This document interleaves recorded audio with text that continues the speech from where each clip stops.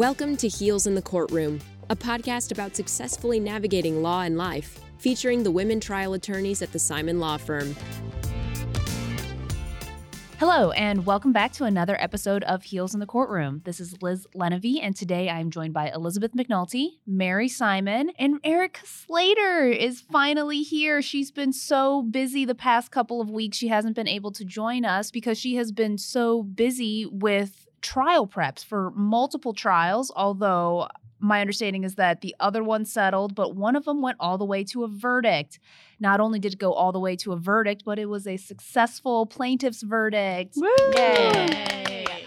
And so what we're going to do today is talk to Erica about her trial. So Erica, welcome back. Thank you. Congratulations. Thank you. And can you tell the listeners and us about the case that you just tried to verdict? Yeah, absolutely. And I really have been missing the recordings. In fact, I'm here today because one of the cases I had set for trial settled. But you are right. I had trials back to back to back this fall. The first one that we'll talk about today went to verdict in St. Clair County, Illinois, which is just across the river from St. Louis. It was a trucking case, and it had some really interesting facts. And the strangeness, I guess, of the situation is really what drove it to trial, I would say. So it was a wrongful death case. It involved the death of a 5-year-old little girl. Tim Cronin from our office, who Elizabeth works really closely with, a couple months ago in this case, he started covering some things in the case for me when I was on maternity leave. And because of his graciousness, I wrote him into trial. So it was a great experience to try a case with Tim because we had never tried a case together. And quite frankly, it was one of the most fun cases I've tried, just because we were working well together, and at the end of the day, it wasn't an extremely complicated case to put on. It had some complicated issues, but there weren't a lot of experts. There wasn't a lot of coordination. We were close enough to home. The judge was really easy to work with. There were a lot of things that were easy to put the case on. So we were very confident in the sense that we could work it up and get it to trial. So a little bit of the background of the case. As I mentioned, it was a wrongful death of a 5-year-old. Our client was the 5-year-old's grandmother, her paternal grandmother. And the defendant driver was our client's wife. And she was the truck driver, and they brought their family along for a lot of their over-the-road trips, which is an interesting thing in the trucking industry within the last decade or so. Trucking companies advertising or allowing their drivers to bring family members along, because life on the road is really hard. If you're an over-the-road truck driver, you're away from your family quite a bit. You're gone for days at a time, and then you may be home, only for a short period of time and then have to go back out again. There's a lot of downtime on the road if you have to lay over to reset your time under the Federal Motor Carrier Safety Regulations. So you may be grounded for, a day or two and not be able to get home because you can't continue driving because of your hours. So that can be very difficult. So trucking companies and truck drivers have asked to be allowed to bring their family, sometimes small children, along with them. And that's, just how they organize their family and their life. So that was the case here. The family lived in the Texas area, or Texas-Arkansas border area, and, drove all over the country with the 4 children that they were raising and had full custody of as grandparents. The biological parents had lost custody of those children. So it was, as you can imagine, very difficult procedurally. The fact that my client was the representative of the estate of the little girl that passed away. And in order to get to the trucking company, we also had to sue the driver, which was her wife, which anyone who practices litigation, we all know that, that person's name on paper has to do with how the insurance applies and getting to that insurance. We didn't know if there were going to be agency issues because the driver actually was leased on to the company that she was driving for, and the company had not authorized the children to be in the car, although the owner of the truck that she was driving that was leased on to the company had authorized it. So, we thought there could be some agency or permission issues as well. So we had to sue her on paper, and the whole case was worked up that way. At the last minute, we did drop her from the case because they had admitted agency and that she was in the course and scope. So we did drop her from the case. But in trying the case, there wasn't any hiding it that one spouse was basically suing the other for driving negligently and causing the death of the youngest of the 4 kids that they were raising. So anytime a wrongful death case involves a kid, it's just a hard situation to take a family through, especially when it ends up going to trial. It's my impression that the trucking company was underinsured for the value of the case of the death of a 5-year-old, but they did fight liability, and we never really wavered on our position, so it was tried. Leading up to the case, I really have to hand it to our paralegal team, actually, because they worked tirelessly to subpoena all of the records and documents from the Illinois state agencies and found dash cam video that we didn't have until maybe a week or 2 before trial. And it ended up being really instrumental in the case. Quite frankly, we didn't know about them until we took the police officer's deposition, because the police officer said, "Oh, no, Highway Patrol came, did all this investigation as well." And that wasn't evidenced on any of the information that we had, and we didn't know about that at the time. So it was interesting because both sides originally had liability accident reconstruction experts. And, we all went to inspections of the truck with all of our experts, and all the physical evidence was documented. Quick background about the actual collision. Anyone in the St. Louis or Southern Illinois area will know the area on the Poplar Street Bridge that crosses over from Missouri into Illinois in downtown St. Louis. On the other side of that bridge, I haven't seen this anywhere else in the country, but the highway, all 3 highways merge in downtown St. Louis. And on the other side of the Poplar Street Bridge in Illinois, the highways split and come back together a mile later. So if you are going through downtown St. Louis and say you are headed to Chicago, you want to stay on 55 North. I-70 and 44 also come into those highways. And if you want to stay on 55, when this highway splits, you can go to either side and you're going to end up at the same place on the other side. But that's weird. Where else are you thinking that, you can choose any side of a highway split and you're going to stay on the same highway? Usually you're choosing hey, if I'm going to go off on this highway, I'll go to the left and, otherwise to the right. The signage can be really confusing. And anyone who lives in this area knows that people go back and forth before that split all the time. Now that I have very intensely analyzed these signs, I know that you find out, a mile and a half before that split that they're going to split off, and it says all lanes, and there's another sign and another, 3/4 of a mile, and then another one before they split. But the truck driver was heading through downtown St. Louis, intended to stay on 55 North, and the way the collision happened is that she ran the truck right into that median. So was there anything particular that led up to the accident? Was it snowing? Was there a car jumped in front of it? What caused her to run into the median? Yeah, so that's all the things we had to consider too, because you're making that point, and we knew that that was going to be on the jurors' minds as well. In fact, when we did voir dire in the case, half the people on the panel lived in Illinois in that county and worked in St. Louis and were taking that bridge every day, and saw people who were from out of town or not as familiar get confused kind of at that point. There was more to the story. When we got the case, we learned that, according to the police report, the driver had reported that there was a white vehicle that was encroaching on her lane and causing her to ease over. And if you look at the map of the highway from north to south, there's 5 lanes. 2 go to the north of the split and 3 go to the south of the split.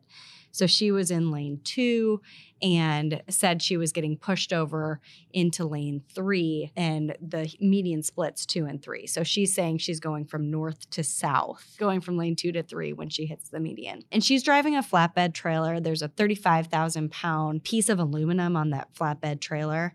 And just to give you an idea of how catastrophic the accident was, the cab of the truck ripped off the axle and like shot off the wheelbase. That went to the north of the split, and the piece of aluminum came untied and went to the south of the split. And then the trailer stayed kind of at the crash area where the split occurred. So when we saw the police report, she was reporting this other vehicle. There were 2 other teenage boys in the vehicle who were actually family friends. They weren't one of the children that this couple was raising, but they, also reported in the police report that they saw the vehicle. This case was such an example of, how everything looked on first blush is not how it ended up at the end. What we are able to find out through the depositions is, one, basically that the boys would have no vantage point to see what was going on because there was a sleeper bed in the back, and one of the boys was behind the seats and sitting on the floor, like playing Xbox or whatever he had with him. And then the other boy wouldn't have been able to see out her mirror on the left. So they didn't have a vantage point to be able to talk about that other vehicle. Can I jump in with a question? Sure. How many people were in this truck? It was the driver and then the 2 teenage boys and then the 5-year-old girl. Oh, okay. It wasn't the entire family. It was No. just these 3 kids. Okay. So now that we have a better understanding of who all was in the vehicle, it was defendant driver, the 2 boys who were the witnesses, and then the decedent little girl. Yeah, she was in the back. And you had asked about, was there anything going on? It was dark. It was like 5:30 in the morning, and it was an October morning, so it was dark out. It was like misting and raining, but, there wasn't any allegation that, the rain had anything to do with it. But it was dark. And the driver had driven through there before and was familiar with that area. So the other thing we found out in discovery, and why I really want to hand it to our paralegal team, is we got the dash cam video of the first patrol car that showed up on scene. And on the police report, often officers will note skid marks or any other physical evidence. But as you can imagine, this was a pretty chaotic scene. There were ambulances showing up and trying to help the little girl because she was breathing at the scene. She had a pulse. It was about 2.5 hours later, she passed away during emergency trauma surgery, which kind of made it even more sad as far as looking at all the facts. So the police officer was really trying to clear the scene. The entire 5-lane highway was shut down, which is a huge major artery going from St. Louis into Illinois and continuing on to those 3 highways. There was no skid marks noted and no other physical evidence. Well, this dash cam video, the police car comes out right behind where the trailer is crashed. And we saw on the video, clear as day, skid marks leading to the back tire of the trailer, showing that the trailer is traveling from lane 3 to lane 2, meaning that she was going from the south to the north. So now, instead of there being a white car, which of course, phantom vehicle, nobody ever saw it, that person didn't stop. There was no impact or collision between the 2 vehicles. So now she's saying she's going, from left to right, but the physical evidence is actually showing she's going from right to left.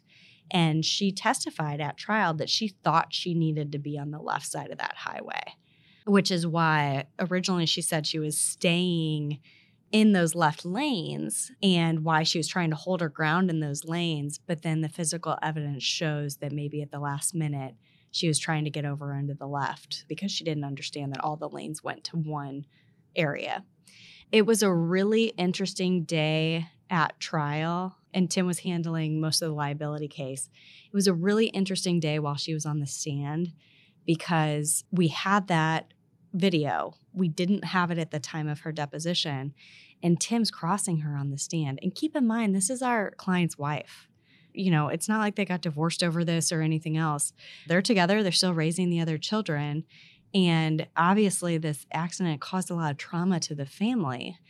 And so the decisions we had to make as attorneys of how to approach each witness, if that truck driver was not related to our client, the exam of that witness on the stand would have been completely different, because it seemed that maybe the story that was told, nobody knew if there actually was a vehicle, but we weren't going to accuse her of lying about it.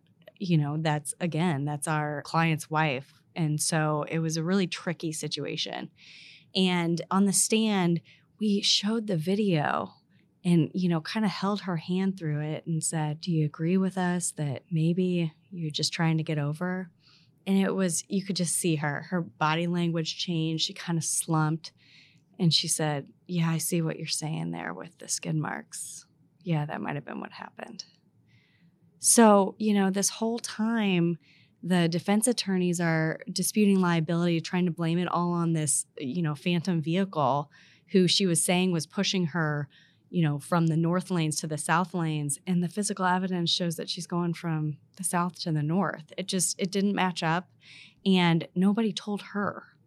The defense attorneys were putting on this liability case about this phantom vehicle and, it wasn't her fault and, all this. But then no one showed her what the physical evidence was. And it was equally available to all parties.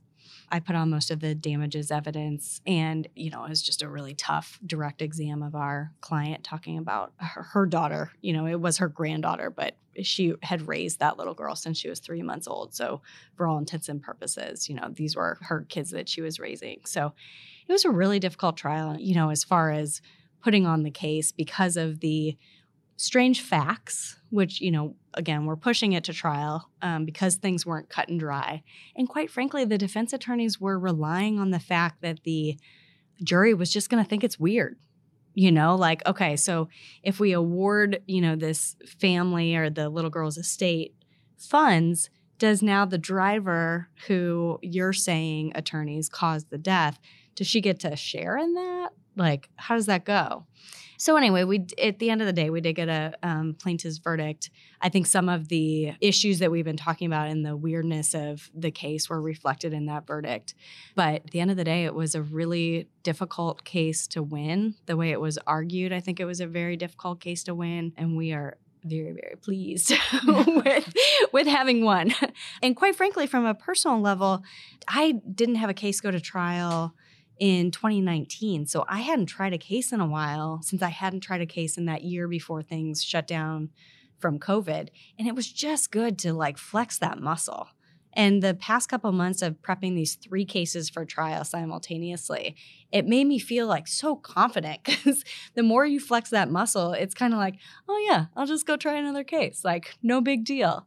It was a good experience. And I am really happy for our clients that, it went in their favor and that they can get some closure, hopefully, and get past at least this part of it. Because I know that the case went on for about 2 years after the death, and closing up this part had a big part in helping them get past it. Were you able to talk to any of the jurors afterwards to see what they thought about some of the wonkier issues in the case? Yeah. And, it's interesting because we talked to a couple of them and their comments were not really what we expected.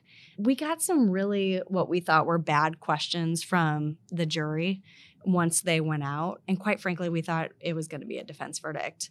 We focused a lot on the liability because we had to, and equally focused on damages. But I think I learned from talking to the jurors, they were struggling with how to value a 5-year-old's life. Yeah. And absolutely. I mean, and that came up in voir dire as well. How do we do that? You're going to ask for this number. It's a very large number. How do we do that? In the future, I think that we were so concerned thinking we were going to lose on liability. Not that we forgot about damages, but we didn't bring in a bunch of damages witnesses. We made the last second decision to not call her siblings because her 3 siblings were there with their family all week for trial. And the kids were like 8 and 10. It was twin girls who were 10, and then the little boy was 8. And then she was 5 when she passed away. They had all been deposed by the defense attorney. And it was kind of, that, hey, how are you? Like, what are you like in school? Who are your friends? Just kind of those like get to know you questions. And the kids were adorable. Like they were just such loving little kids, and they were so nice to me. And every time I saw them, they gave me a hug, and like really sweet kids. And we had planned to put our client on, to talk about her daughter. And then we were going to put the kids on and, do the same thing, like tell us your name, what's your favorite subject in school, things like that. And at the last minute, we decided just to introduce them to the jury because we were walking a fine line about putting it on too thick, and having the kids testify. It just didn't feel right at the end. So we went ahead and pulled that. But the jury did get to meet them, and their mom, our client, introduced them to the jury. So, we wanted the jury to see who the money would be going to, because there was this weird issue of wondering who the money was going to go to, because one of the people who was potentially a beneficiary was involved in causing the accident. And under Illinois law, she couldn't recover if she was more than 50% responsible for the accident, but she still married to the spouse who would be recovering quite a bit of the money anyway. One of the weirdest points of the case was, of course, that one wife was suing the other wife so that the jury would award money to their family. And quite frankly, that is why the case got tried, because the defendants basically had a really good jury nullification argument. Of course, if you were following the instructions, the law treats that driver as a stranger to the little girl that passed away. So if you find that person is negligent and liable for the accident, then you must award damages. And that's exactly what the jury did. They followed the law and at the end of the day found damages based on the liability. But there's nothing in the jury instructions that say, unless they're related, or unless it's the same household. There's no room for that consideration. And that is why the case was hard to resolve, because the defendants were relying on the jury just finding that weird or insincere or whatever. Quite frankly, that situation comes up quite a bit when like 2 spouses are in a car and the passenger is injured, but the driver could potentially be at fault. Say it's a uninsured motorist case where the other driver didn't have insurance. If you need to sue to collect your own underinsured money, you actually have to sue your spouse. There's no one else to sue because there's no other driver who has insurance money. So this has happened before, and we assume that jurors also get it, that there's insurance money available. And in Fort Dyer, quite frankly, it came up like 4 or 5 times. Like one guy even just flat out said like, well, I would consider their motivations because clearly they're just trying to get at insurance money. And he said that on Fort Dyer. And we were pretty happy he said that, because we're like, yeah, that's what we want to talk about. Like, who else feels that way? And it's not something that we wanted to argue against with the jurors, because we want to know if that's how they feel. Now, quite frankly, I, in my own head, thought like, well, every single lawsuit is to recover money. But this was weird enough that we knew some jurors were going to have a problem with it. It makes me think of that case a couple years ago. Do you remember? It was a huge news story because a woman was suing her like 5-year-old nephew who had pushed her at a house party. Like, she was sitting in a chair. The nephew had jumped on her. She fell, broke her wrist, and then she had to sue her nephew. And the internet went nuts about this awful, crazy woman that was suing her sweet, poor 5-year-old nephew. And I'm sitting here as a plaintiff's attorney saying, yeah, that's the only way to get to the homeowner's insurance is she has to sue the nephew. But that's something that I don't think people really realize as much as we may think they do, because we're probably incapable of seeing anything outside of the eyes of a lawyer. But it's the same situation. You have to bring in the right party in order to collect. Right. So. That case was definitely my torts book. Erica, were you the only female attorney in the case? I was. And a couple of strange things happened.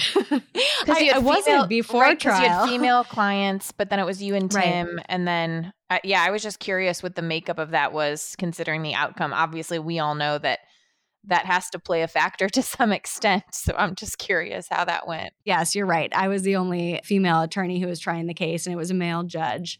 There was another woman at the defense firm who was working up the case, and I had been, working on the case with her and the other partner over there who ended up trying the case. And then when we show up to the pretrial conference, she wasn't there, and I had expected her to be. She and I got along really, really well, and I was looking forward to working with her on the case, quite frankly. But the defense attorney showed up with another mid-level male attorney who had been with the firm about 6 weeks. And there was actually a very strange moment, as our listeners know, and I will repeat. I just got back from maternity leave a couple months ago. He knew I was on maternity leave and worked with us, about that. And he knew Tim was covering things on the case because I was on leave. And so I asked him, I said, and I will choose a different name, make this anonymous. I was like, hey, Bob, are we going to see, Shelley on the case? And he just looked at me and he said, and this is in front of his other attorney that's with him. And he goes, no, he slows down. He says, she's got little kids at home. Oh, God. I was just kind of like, okay. And it was really strange for a couple reasons. One, I was like, well, you obviously understand what ears that is falling on. And keep in mind, this attorney runs the firm, is close to retirement age. And my first thought was, oh, what world, does she not feel like she can try cases? I didn't say anything immediately because I also had the thought hey, if she is doing her work and that's not something she wants to do, I also, want to protect her ability to not do that. But the other weird thing is that he also said it in front of the other male attorney who was with him, who probably been practicing a couple more years than I have, so mid-level attorney. And on Monday morning, I hear an exchange between them, and the main defense attorney comes in and he says, oh, hi, how are you doing? And his first reaction was, oh, yeah, everything was going well, Little Steven wasn't giving us any trouble this morning. We got him out of the house. And so he's talking about getting his little kid to cooperate with the fact that he's got to get over to trial.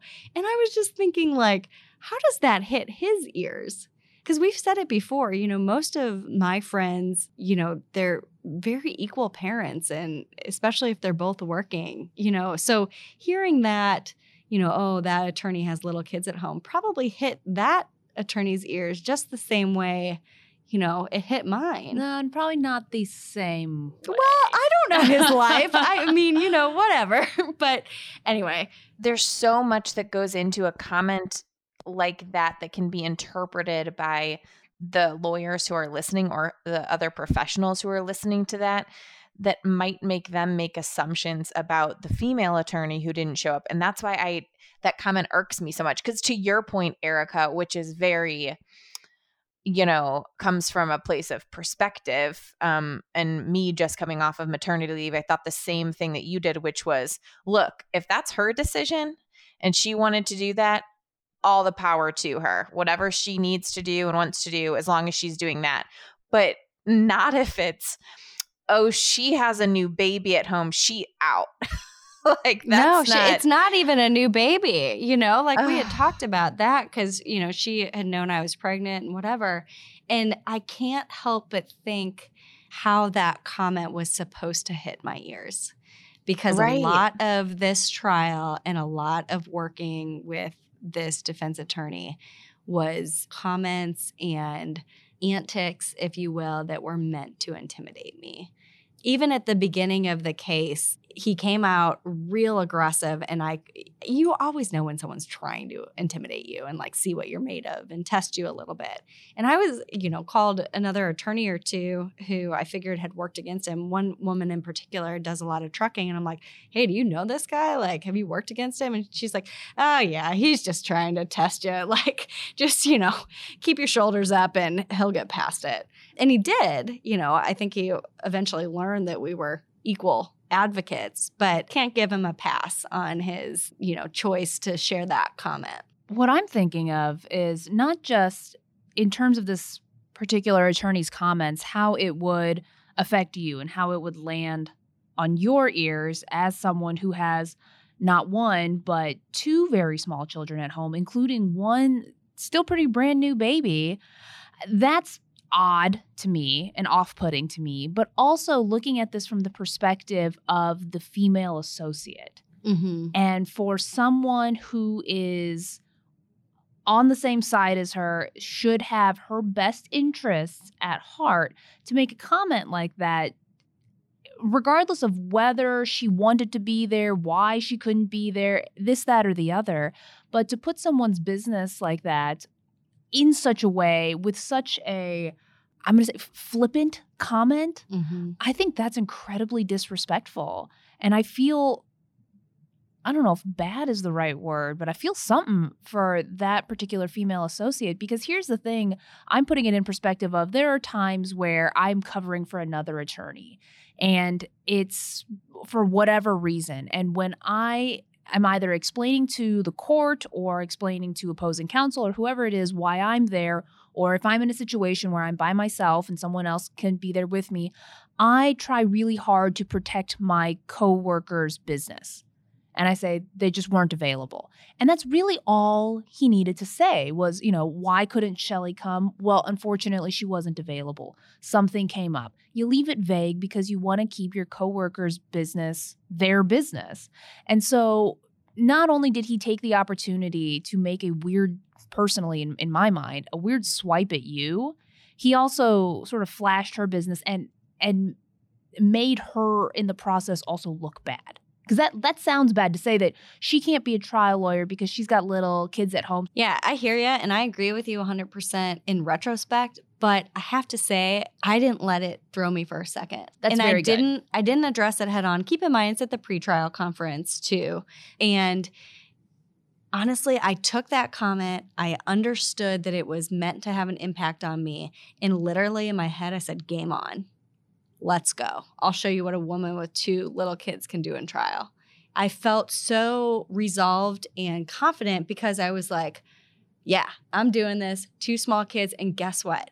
I go home every day and my wife or I explain to my kids that, mommy got home late tonight or mommy didn't put you to bed tonight because she's helping another family. And I'm showing my kids how you be independent, how you be self-sufficient, and how you get shit done, Like, this is how we do it. And I don't want you and any of our listeners to think for a second that you can't put on your armor, hear that kind of thing, let it go in one ear and out the other, and do your job and represent your family. So let's make a world where the people that we work with can try cases if they have young families at home. And it made me so happy and thankful for where we work. Because mic drop. Yeah, totally. And I mean, you can just tell, like, my energy just gets up when I hear something like that, because it's like, yeah, come at me, bro. Like, whatever. The other thing I'll share about that trial, there was one other very goofy thing from this defense attorney. It was in the middle of trial. It was kind of late night. Everyone was exhausted. We were arguing something in front of the judge about whether certain testimony was coming in the next day. Tim and the defense attorney were arguing it, and we were right. And the judge was going to fine for us, but there was a lot of contention between the attorneys, and like, people were just tired and stuff was breaking down, So I went and took over the argument for Tim. And I don't think Bob really liked that because, he was getting double teamed from our side. But, what could you do? He didn't let the other attorney do anything.